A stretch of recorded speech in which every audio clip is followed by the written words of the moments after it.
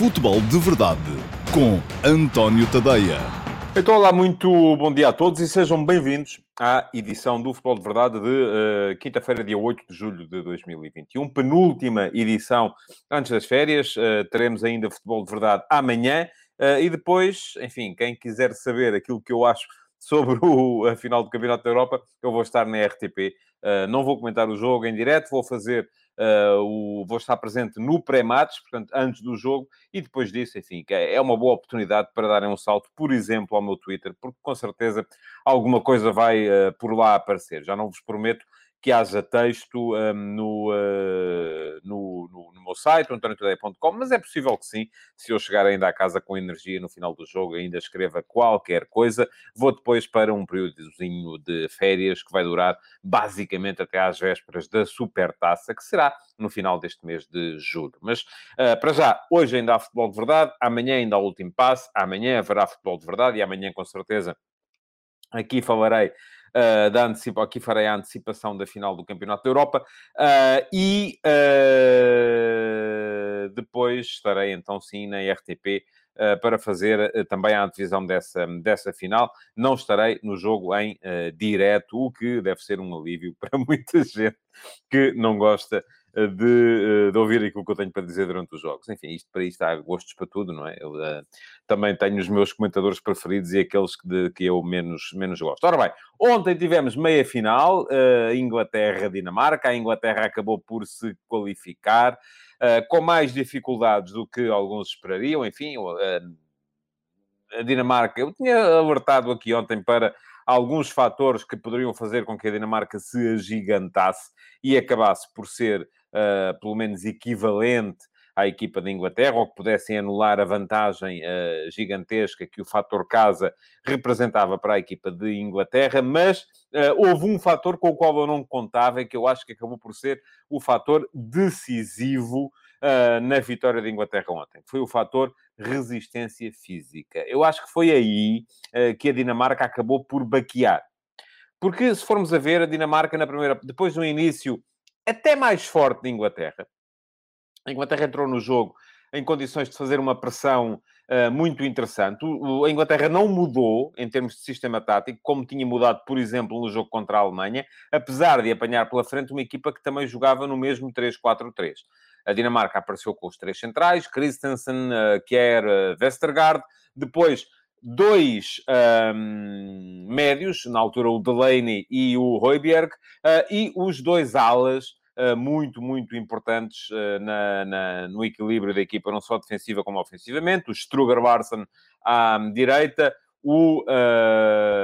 do lado esquerdo, aquele que foi uma das grandes surpresas deste campeonato, o Joachim Mæhle, jogador da Atalanta, e depois os três da frente, o Dolberg a funcionar como ponta de lança, mas apoiado de perto pelo Braithwaite e pelo Damsgaard, que diz o Gonçalo Pimentel que Damsgaard só surpreendeu quem não o acompanha. Enfim, não estava à espera, sou muito franco, não estava à espera de um Damsgaard a um nível tão elevado, e eu acho que a equipa da Dinamarca também se ressentiu depois do momento em que ele saiu. Bom, do outro lado, a Inglaterra podia ter optado por aparecer com a linha de 5 atrás, como aliás veio a fazer na ponta final do jogo, e aí, do meu ponto de vista, de forma um bocadinho inexplicável, mas não, apareceu no seu sistema habitual, os 4 de trás,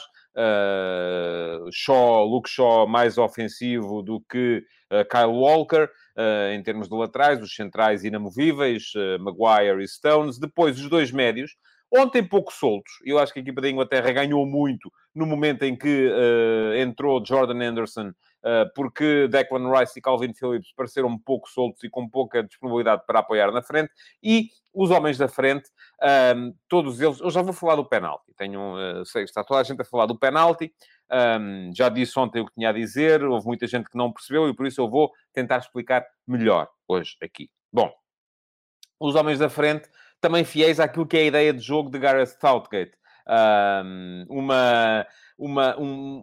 jogadores que apostam muito mais no erro do adversário do que na sua própria capacidade para criar. Acho que faltou sempre à Inglaterra capacidade de criação, só a teve quando introduziu Jack Grealish e Phil Foden, com Mason Mount, no apoio a Harry Kane e juntamente ainda com o Raheem Sterling, porque tanto Bukayo Saka entra no 11, sobretudo pela capacidade que tem de acelerar o jogo e de ir buscar bolas na profundidade, atrás da linha defensiva do adversário, também do equilíbrio defensivo que garante. Raheem Sterling é tudo isso, com um bocadinho mais de genialidade ofensiva e um bocadinho menos de equilíbrio defensivo. Mason Mount não sai da posição e Harry Kane também é um avançado que liga muito a equipa. Ora bem, o que é que isto deu? Início forte de Inglaterra, uma equipa a ser capaz de pressionar alto, a ser capaz de condicionar a saída de bola do adversário. Depois, a Dinamarca, à medida que o jogo foi avançando, a ser capaz também ela de meter o seu futebol no campo. E, se formos a ver, no momento em que a Dinamarca marca parece um pleonasmo, mas não é. No momento em que a Dinamarca marca, a equipa do Kasper Hjulmand já era a melhor equipa no campo. Pareceu-me justo na altura que tenha saído o golo. Houve muita gente que não concordou comigo relativamente à apreciação que fiz do livre do Darmsgaard. Enfim, é um pontapé monumental. Eu não vou dizer que não. A violência do remate, a forma como a bola chega tão rápida à baliza, é um pontapé monumental. Agora, não é, para mim, não é um dos melhores livros da história. Porquê? Porque a bola não entra no ângulo. E eu acho que ali o Jordan Pickford podia ter feito mais qualquer coisa. É frango, não vou dizer é um frango. Não, não é. Mas sou capaz de dizer, enfim, eu não gosto nada deste tipo de situações, que com o outro guarda-redes, com Kasper Schmeichel, talvez aquela bola não entrasse. Porque Kasper Schmeichel foi, do meu ponto de vista, ontem o melhor homem em campo. Fez um punhado de defesas absolutamente fantásticas. Aliás, eu inclusive falei de uma, e vou só aqui buscar, porque tenho aqui, inclusive, peço desculpa para quem está a ver. Eu ontem falei disto na transmissão em direto. Esta defesa é um dos quadros que tenho aqui relacionados com futebol, perto da minha posição de trabalho em casa. É uma defesa monumental na altura do Peter Schmeichel, ainda no Manchester United. Ontem, aquela defesa que o Kasper Schmeichel faz a um cabeceamento do Harry Maguire fez-me lembrar, pela sua plasticidade, pela dificuldade, esta fotografia do Peter Schmeichel, do pai dele.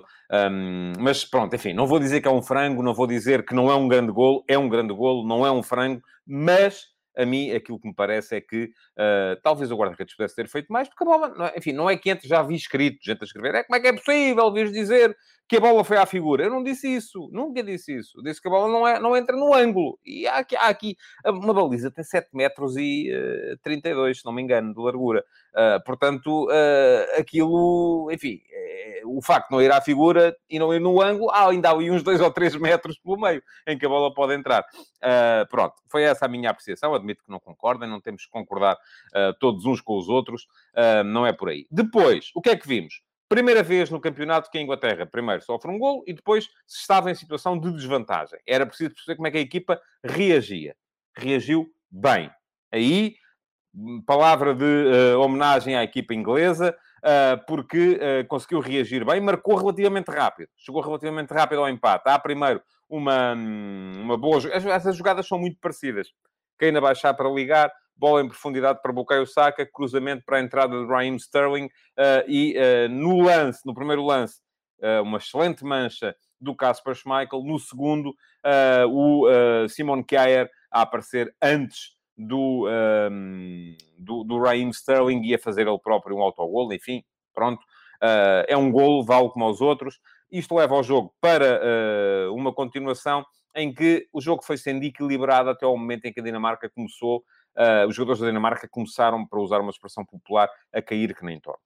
Aquilo que vi foi uma equipa da Dinamarca muito penalizada do ponto de vista físico. E uma equipa inglesa que, apesar de Southgate não rodar muito, e ele faz sempre poucas substituições e usa praticamente quase sempre os mesmos jogadores, apesar de não rodar muito, os jogadores ingleses continuavam em grandes condições. E, aliás, aquela primeira parte do prolongamento é uma demonstração de poderio absolutamente notável da equipa inglesa. A forma como a Inglaterra, na primeira parte do prolongamento, passa 15 minutos, aquilo não é quase não é dentro do meio-campo da Dinamarca, é dentro da área da Dinamarca. é uma demonstração de poderio, do meu ponto de vista, notável, e fez com que eu também tenha dito depois, quando surgiu o golo de Harry Kane, que o golo era justo. Era justo porque a Inglaterra era a melhor equipa no campo naquele momento. E em relação a isto, eu já vou ao penalti e à questão do protocolo do VAR.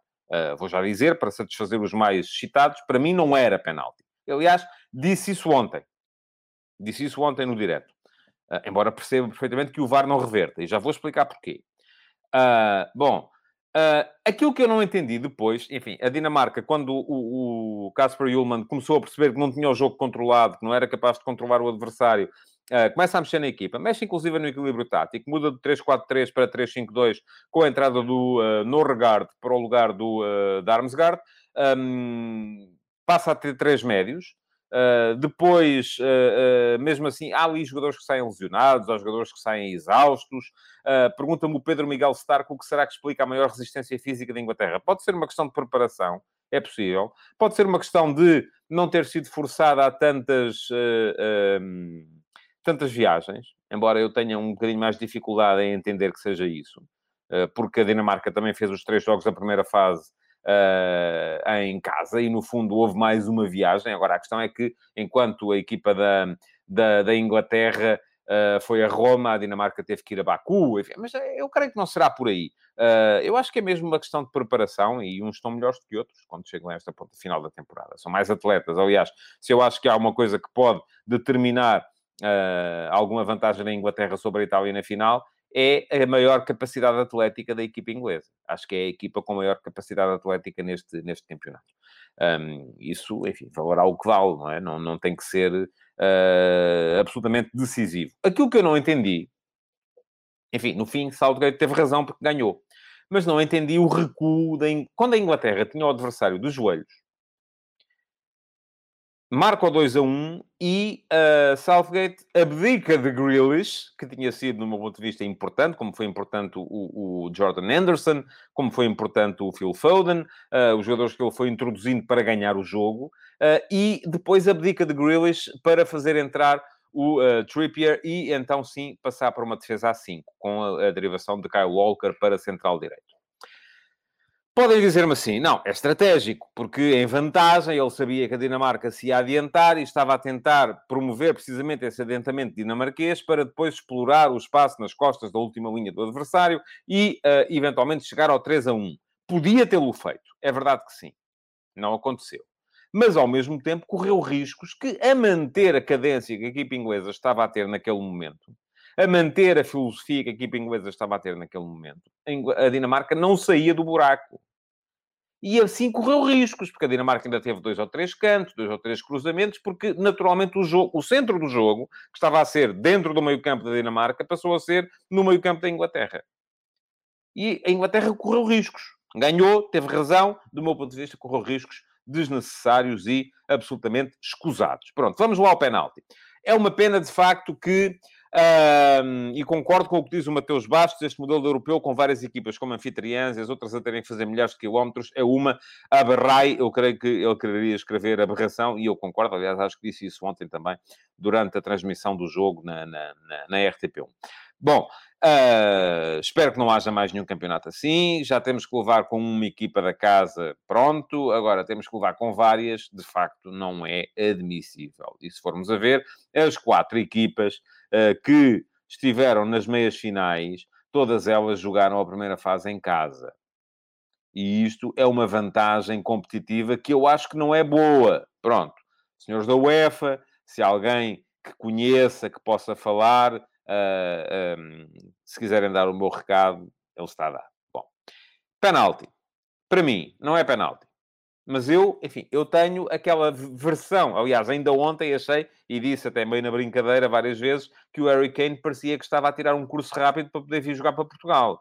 Porque passou sempre que sentia o sopro do adversário, pimba, já estava ele a rebolar na relva para ganhar mais uma falta. Eu sei que a Inglaterra é fortíssima nas bolas paradas ofensivas, porque tem jogadores que batem muito bem, Mason Mount bate muito bem, Luke Shaw bate muito bem, tem jogadores que são muito fortes no espaço aéreo na área do adversário, como o Harry Maguire, sobretudo, mas, ainda assim, pronto, aqui está a minha explicação. Acho que houve um abuso de alguns jogadores ingleses Kane e Sterling à frente de todos os outros, aquilo nem pareciam jogadores da Liga Inglesa. Aliás, se forem ver, no final, as declarações de Raheem Sterling no final do jogo, o que é que ele diz? Há ali um contacto, ele tocou na minha perna e, portanto, é penalti. Isto não parece uma coisa vinda de um jogador da Liga Inglesa, não é? Parece uma coisa vinda de um jogador da Liga Portuguesa. Porque na Liga Inglesa está estipulado que o facto de haver contacto não quer dizer que seja falta. E para mim esse é o caso ontem. Há de facto um contacto, salvo erro, da perna esquerda do Joachim Mæhle na perna direita do Raheem Sterling, mas o Raheem Sterling já ia em queda no momento em que esse contacto se produz, porque o que é que quis fazer o Sterling ali naquele momento? Acelerou, entrou na área, esperou pelo contacto e pima, deixou-se cair para o chão. É verdade isto que diz o João Simões, creio eu, pelo menos já vi imagens disso, a dizer que havia 2 bolas em campo, algo que ninguém viu. Ó João, e também vou-lhe dizer muito francamente, não quero saber disso para nada. Se lá estava uma segunda... então tornava-se fácil, não é? Bastava algum membro da equipa técnica, um apanha-bolas que fosse previamente combinado, via que a sua equipa estava em problemas, quando havia um lance de perigo, mandava uma segunda bola para o campo e o jogo era interrompido. Aí estávamos a entrar no domínio do Chico Espartice. Se havia lá 2 bolas, a segunda bola não foi influente na jogada. Portanto, acho que fez muito bem o árbitro em não ligar a esse detalhe. Mas estou a falar-vos do penalti e da questão do VAR, do protocolo do VAR, porque eu acho que é isso que é importante nós discutirmos. Pronto. Primeira questão, há contacto. Segunda questão, a mim parece-me que há contacto. Segunda questão, não é o suficiente para ser falta. Portanto, ponto prévio à discussão, eu acho que não era penalti. Agora, deve o VAR reverter a decisão ou não? Eu passei o ano inteiro a ouvir os arautos da desgraça e as pessoas que são contra o VAR a dizerem que temos excesso de VAR, porque sempre que há uma dúvida lá vai o VAR intervir e que o VAR não tem nada que chamar. O que está no protocolo é dizer que só deve chamar quando houver um erro flagrante. Portanto, houve um erro flagrante ali? Não. Lamento desapontar-vos. Mas não foi um erro flagrante. Porquê? Porque há contacto. E aqui estamos no domínio da intensidade. Será que o contacto é o suficiente para o derrubar? Será que não é? É interpretação.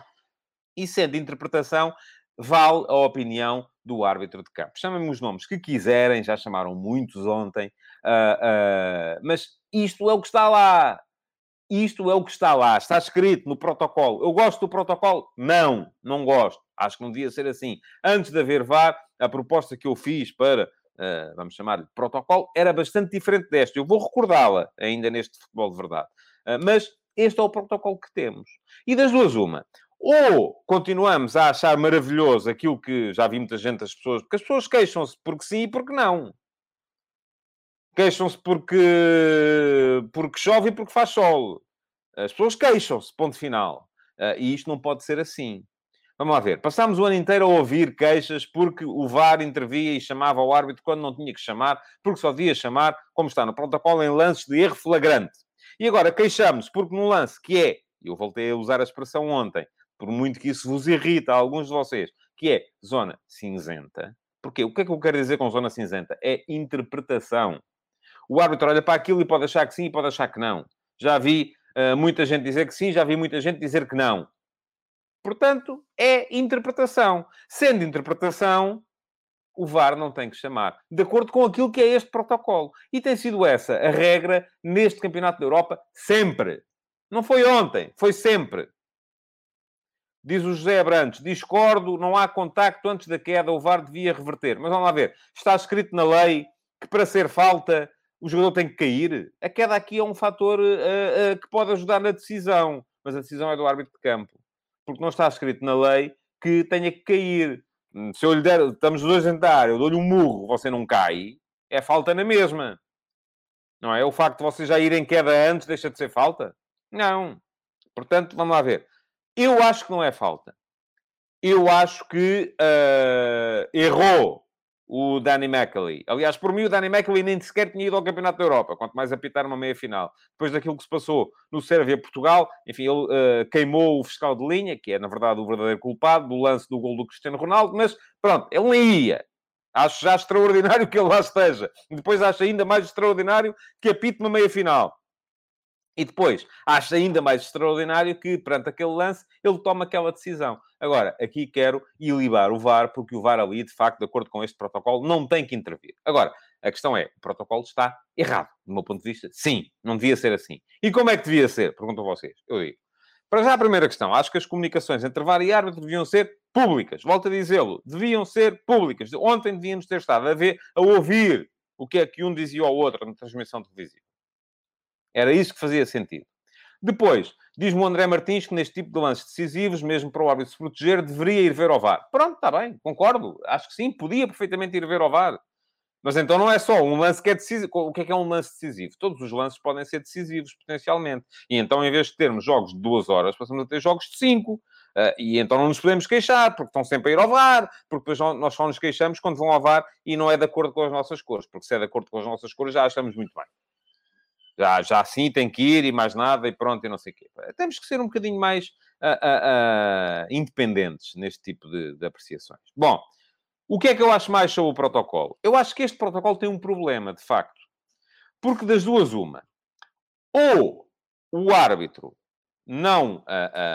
ou o árbitro só é chamado em lances absolutamente decisivos e isso acaba por fazer com que prevaleça em demasia a primeira... Ou o VAR. Se o VAR só o chama se for um erro flagrante, ele é pouco chamado.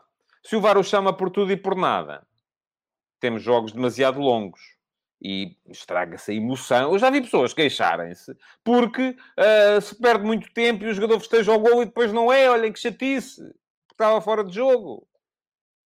Vamos lá ver. Eu acho que o protocolo do VAR está a ser muito bem implementado neste campeonato. E acho que ontem o foi. Agora, eu volto a dizer, para mim não era assim. Como é que era? A minha proposta inicial, antes deste protocolo existir sequer, antes de haver sequer VAR, era muito simples. Era o modelo do ténis. Cada capitão de equipa tinha, por jogo, um número limite de challenges, de possibilidades para pedir que o lance fosse analisado pelo VAR. Se, imaginei ontem, naquele lance, o Simon Kjaer, capitão da Dinamarca, dizia assim: desculpem lá, eu quero que o árbitro vá reavaliar este lance no VAR. E o árbitro ia reavaliar. Se o árbitro revertesse a decisão, o Simon Kjaer mantinha a sua possibilidade, ou as duas possibilidades, eu creio que na altura falei em duas possibilidades, para pedir que um lance fosse reavaliado durante o jogo. Se o árbitro achasse, não senhores, a decisão está correta, então aí ele perdia uma das suas possibilidades de pedir challenge e de pedir que o lance fosse reavaliado. Para mim era assim que fazia sentido. Porque, enquanto assim não for, vamos estar constantemente com este problema. Bom, vamos avançar. Amanhã vou falar aqui mais da final do Campeonato da Europa, da Inglaterra e da Itália. Para já, porque ontem o país esportivo foi abalado pela detenção de Luís Filipe Vieira, também do José António dos Santos, o conhecido Rei dos Frangos. Aliás, a este propósito há um comunicado bem-humorado, mas eu admito que seja chato, do grupo Rei dos Frangos, que não tem nada a ver com José António dos Santos, é um grupo de churrasqueiras que acha que a sua imagem está a ser prejudicada por tudo isto. Mas foram detidos Luís Filipe Vieira, José António dos Santos, Tiago Vieira, filho do presidente do Benfica, e ainda o empresário Bruno Macedo, empresário bracarense, que esteve ligado a algumas transferências feitas pela SAD do Benfica, e que inclusive foi ele agora que trouxe, embora não seja esse o caso, que aparentemente está a ser julgado, o Lucas Veríssimo, do Brasil, quando o Lucas Veríssimo veio, e inclusive estiveram os dois para embarcar naquele avião privado em que estava João Loureiro, o antigo presidente do Boa Vista, onde foram descobertas umas centenas de quilos de cocaína. Bom, vamos lá ver. Em relação ao processo, eu já escrevi sobre o tema hoje. E quem quiser, não vou gastar aqui muito tempo, porque achei que era mais importante hoje, uma vez que já tinha escrito sobre o processo Vieira, achei que era mais importante falar aqui do Inglaterra-Dinamarca e do protocolo do VAR. Mas, de qualquer modo, quem achar que o tema não vai ser aqui suficientemente esmiuçado, e temos neste momento 6 minutos ao final do programa, pode dar um salto ao antoniotadeia.com, ler o texto do último passo de hoje e pode, inclusive, seguir-me no Instagram, antonio.tadeia, e já lá está a sondagem na qual podem votar. E a pergunta que vos faço hoje é se Luís Filipe Vieira tem ou não condições para continuar à frente do Benfica. Neste momento, 11% de vocês dizem claro que sim, porque ele ainda não é culpado, e está a tal questão da presunção da inocência, enquanto, do outro lado, 89% de vocês dizem não, senhores, porque já são demasiados casos. Ora bem, vamos lá ver. Processo Vieira. Primeira questão. Presunção da inocência. Total. Ninguém está a culpar o Luís Filipe Vieira. Agora, é verdade também que, de facto, já são muitos casos. A Operação Lex, são os e-mails, enfim, são os vouchers, são dezenas de situações que, das duas, uma. Ou nós achamos que isto é um país de maluquinhos e que o que há aqui é uma, conforme o Luís Filipe Vieira sugeriu na Comissão de Inquérito Parlamentar às perdas do Novo Banco, que só estava ali porque era presidente do Benfica e porque o que queriam atingir era o Benfica e tal. Enfim, eu não acho isso. Não creio que tenhamos, ou que estejamos a viver num país de maluquinhos, embora às vezes haja algumas pessoas que estão um bocadinho mais para lá do que para cá. Ou então aquilo que achamos é que, de facto, já são demasiadas questões. Eu levantei, e quem for hoje ler o último passo, tem lá 3 links para 3 textos, que são os 3 textos mais recentes, que eu escrevi sobre dúvidas que tinha relativamente a processos que envolvem o Luís Filipe Vieira. E eu acho, enfim, em relação às comissões, aparentemente, nas contratações, havia ali um jogador que eu nem sabia que existia, que só chegou para jogar no Benfica B, um paraguaio. O outro, o Derlis Gonzalez, apercebi-me da sua existência, porque ele depois esteve no Dinamo de Kiev também, aliás, chegou a defrontar o Benfica. O César, que entretanto passou pelo Santa Clara e que jogou a época passada no Farense também. Mas já tinha escrito, e, em relação às alegadas comissões que foram desviadas para proveito próprio, não sei, não tenho provas, portanto nunca podia ter feito perguntas sobre isso, não vou agora perguntar sempre que há uma aquisição, a não ser que ela seja feita flagrantemente acima do valor de mercado, como já aconteceu, e como também já escrevi sobre o tema, relativamente a algumas aquisições no Benfica, sobretudo, mas também no Sporting e no Porto, também já aconteceram casos desses. Portanto, disso não vou questionar. Agora, questionei claramente a questão da OPA. Porque aquela OPA não fazia sentido nenhum na cabeça de ninguém. Então o Benfica, que já tinha maioria na sua SAD, ia-se oferecer para comprar as ações dos investidores privados muito acima do valor de mercado, dando-lhes uns milhões de euros a ganhar e perdendo esses milhões de euros, naturalmente, porque só para alguém ganhar, alguém tem que perder. Mas alguém explica isto? Ninguém pergunta, ninguém quer saber porquê. Eu, na altura, perguntei. Está lá o texto, está lá o link. Portanto, não enfio... Isto só para vos dizer que não enfio a carapuça daquela... agora andaram aí, nunca disseram nada, não fizeram o vosso papel. Ouçam, os jornalistas não são polícias. O papel dos jornalistas é fazer perguntas. Agora, eu não tenho acesso às contas bancárias, não tenho acesso às trocas de e-mails, não tenho acesso, nem eu, nem nenhum jornalista à partida, a não ser que violemos a lei e que andemos lá a espiolhar aquilo que não podemos espiolhar. Quem tem que fazer isso é a polícia. O papel da comunicação social é questionar. E isso eu fiz. Estão lá 3 links. Quem quiser ler, vá ler. Fazem favor, dão-me mais uns cliquezitos no meu site. Eu sempre ajudo, que é disso que eu vivo. Bom, agora... aquilo que vos queria dizer é que, quer Luís Filipe Vieira seja culpado ou inocente, há uma coisa que com certeza vai sair do inquérito que vai ser feito hoje pelo juiz Carlos Alexandre, que é o dever de afastamento. Porque ninguém faz este aparato todo para agora chegar lá ao pé do Sr. Luís Filipe Vieira e dizer: olha, desculpe lá, tê-lo feito passar aqui a noite nos calabouços, agora pode ir para casa. Nisso eu não acredito. Ele pode vir a ser culpado ou inocente. Isso será o tribunal a decidir depois, em função da acusação que o Ministério Público vier a aduzir do caso. Mas, nunca não acredito é que agora chegam ao pé dele e dizem: desculpe lá, pá, eu sei que você lhe dava jeito de ter ficado em casa ontem, queria ver a meia-final do Campeonato da Europa, mas, olha, epá, enganámos-nos aqui. Portanto, com certeza que vai ser aduzida a acusação. E sendo aduzida a acusação, com certeza que vai sair dali um dever de afastamento que vai impedir o Luís Filipe Vieira de exercer funções como presidente do Benfica, vai impedi-lo de contactar com os administradores da SAD do Benfica e, portanto, a partir deste momento, ele não pode continuar a ser presidente do Benfica. Arranjem aqui a solução que quiserem. Seja demissão, seja a nomeação de um presidente interino enquanto o processo durar. E a verdade é que ninguém pode ficar com um presidente interino durante anos. E eu não sei quanto tempo é que este caso vai demorar. Portanto, a mim quer-me parecer que a melhor solução para o Benfica é a nomeação de uma solução provisória, uma solução interina, pode ser Rui Costa, pode ser, creio que será Rui Costa, é isso que está em cima da mesa neste momento, e que depois se convoquem eleições. E pergunto a vocês, mas então porquê é que a solução interina não há de durar os 3 anos que faltam no mandato? Eu acho que, vamos imaginar, num outro tipo de situação de doença, de incompatibilidade ou de problemas pessoais que o impedissem de continuar, eu acho que essa seria uma solução válida. No caso em apreço, em que estamos a falar de suspeita de fraude, a mim custa-me um bocado a crer que quem lá estava com Vieira não tenha nunca feito perguntas. Porque se até eu que estou aqui fora as fiz, quem lá estava, com certeza, também as fez. E se as fez e ficou satisfeito com as respostas, das duas, uma, ou não cumpriu o seu dever, e então não tem que ser recompensado com a continuação ad eternum até às próximas eleições, como à frente do clube, ou não cumpriu o seu dever perante o clube, não é perante mim, é perante o clube. Ou então era cúmplice. E, portanto, acho que sim. Pergunta-me o Nuno Prazeres, deveria haver eleições antecipadas? Vou-lhe já dizer sim. A não ser que, logo à tarde, no seguimento do processo, o juiz Carlos Alexandre e o cidadão Luís Filipe Vieira vão os dois tomar um café e digam, opá, desculpem lá, isto foi tudo um equívoco.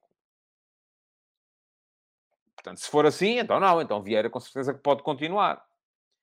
A ser aduzida de acusação e a ser imposto o dever de afastamento, creio que é este o nome que se usa em legalês, então acho que sim, acho que teremos que avançar para eleições. Bom, a teoria da cabala, eu creio que já nem os vieiristas mais acérrimos a compram, não é? Foi isso que o Luís Filipe Vieira foi dizer, por exemplo, na Comissão de Inquérito às perdas do Novo Banco, quando foi dizer que eu só estou... Assim, o homem é devedor, aparentemente, de centenas de milhões de euros, e acha que só está numa Comissão de Inquérito porque aquilo que os deputados querem é atingir o Benfica. Enfim, estamos aqui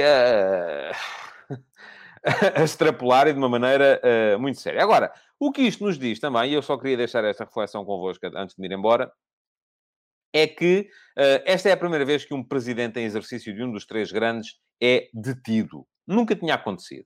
Vale Azevedo foi detido depois de sair do Benfica. Bruno de Carvalho foi detido depois de sair do Sporting. Godinho Lopes foi detido antes de ser presidente do Sporting.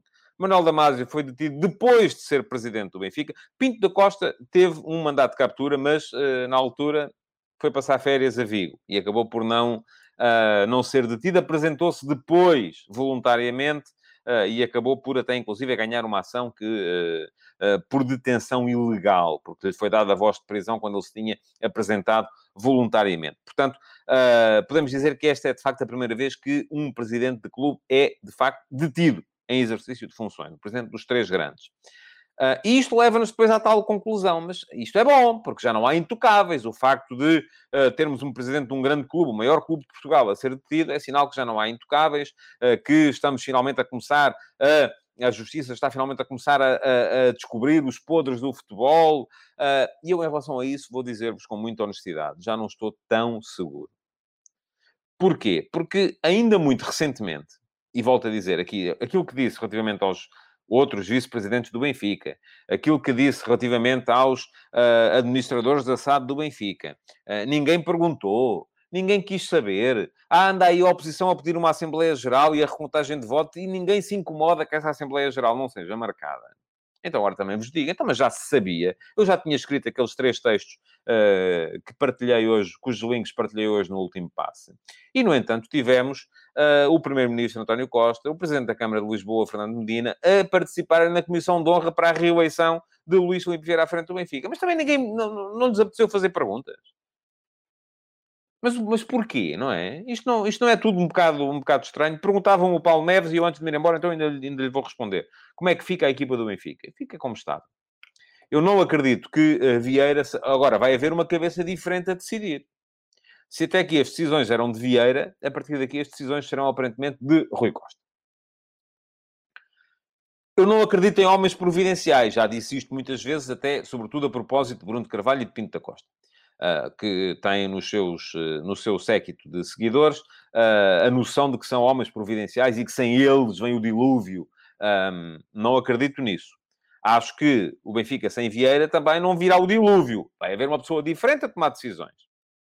Agora, não há nenhuma razão, com certeza, para que os negócios não se façam. Nem estou a ver, e já disse isso hoje de manhã, às 8 da manhã, estive no Bom Dia da RTP, já disse isso também, não estou a ver, por exemplo, o Inter de Milão a chegar ao pé do Rui Costa e do Rui Pedro Brás, que lá estão, ou estiveram para negociar o João Mário, e dizer assim, para vocês desculpem lá, mas vimos aqui esta notícia a dizer que o vosso presidente foi detido, portanto a gente já não vos vende o João Mário. Vão lá à vossa vida, que não queremos negócios convosco. Não acredito nisso. Isso não vai acontecer. O Benfica vai continuar, a equipa vai continuar. O Luís Vieira não jogava, não ia jogar de qualquer maneira, não treinava a equipa, não escolhia os titulares, não dava os treinos, não nada. Portanto, não vejo nenhuma razão, muito francamente, para a equipa sair prejudicada com este processo. E, muitas vezes, aquilo que nos é dado a ler nos jornais, aquela história do o dossiê passou para as mãos do presidente e é ele que vai... Isto, a sério, não acreditem nisso. Muitas vezes aquilo que acontece nos clubes é isso, é em todos, não é só no Benfica, é em todos. Quando se percebe que uma aquisição está bem encaminhada, a narrativa passa a ser é o presidente que vai tratar. Porque isto quando se quer reforçar os poderes do presidente ou a imagem do presidente. Se a ideia for reforçar os poderes do diretor desportivo, a notícia que sai, ou a notícia que as estruturas dos clubes fazem dizer, esse processo já está nas mãos do diretor desportivo. E depois, quando o processo é fechado, o que é que se conclui? O diretor desportivo, ou o presidente, ou seja quem for, são os gajos do caraças. Bom, já me estiquei, já são 36 minutos de programa hoje. Foi mais tempo do que o habitual, mas havia 2 temas muito, muito fortes. Peço a vossa desculpa pela demora. Queria lembrar-vos que podem ir ao meu Instagram, António.tadeia, votar na pergunta do dia. Deixem-me só ver se continua. Temos neste momento, ainda assim, menos do que eu estava à espera, 200 e picos votos. E continua 89% de vocês acham que basta de casos e que Vieira tem que sair. 11% acham que não. Acham que a presunção da inocência lhe deve permitir manter-se como presidente. Deem lá um salto. Sigam-me no Instagram, António.tadeia. Sigam-me no Twitter, @tadeia, @tadeia, é o meu handle. Porque durante as férias é por ali só que vou comunicar.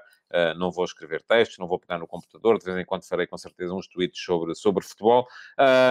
E já agora, deixem o vosso like, partilhem e continuem a comentar esta edição do Futebol de Verdade. Muito obrigado por terem estado aí e até amanhã. Futebol de Verdade, em direto de segunda a sexta-feira, às 12h30.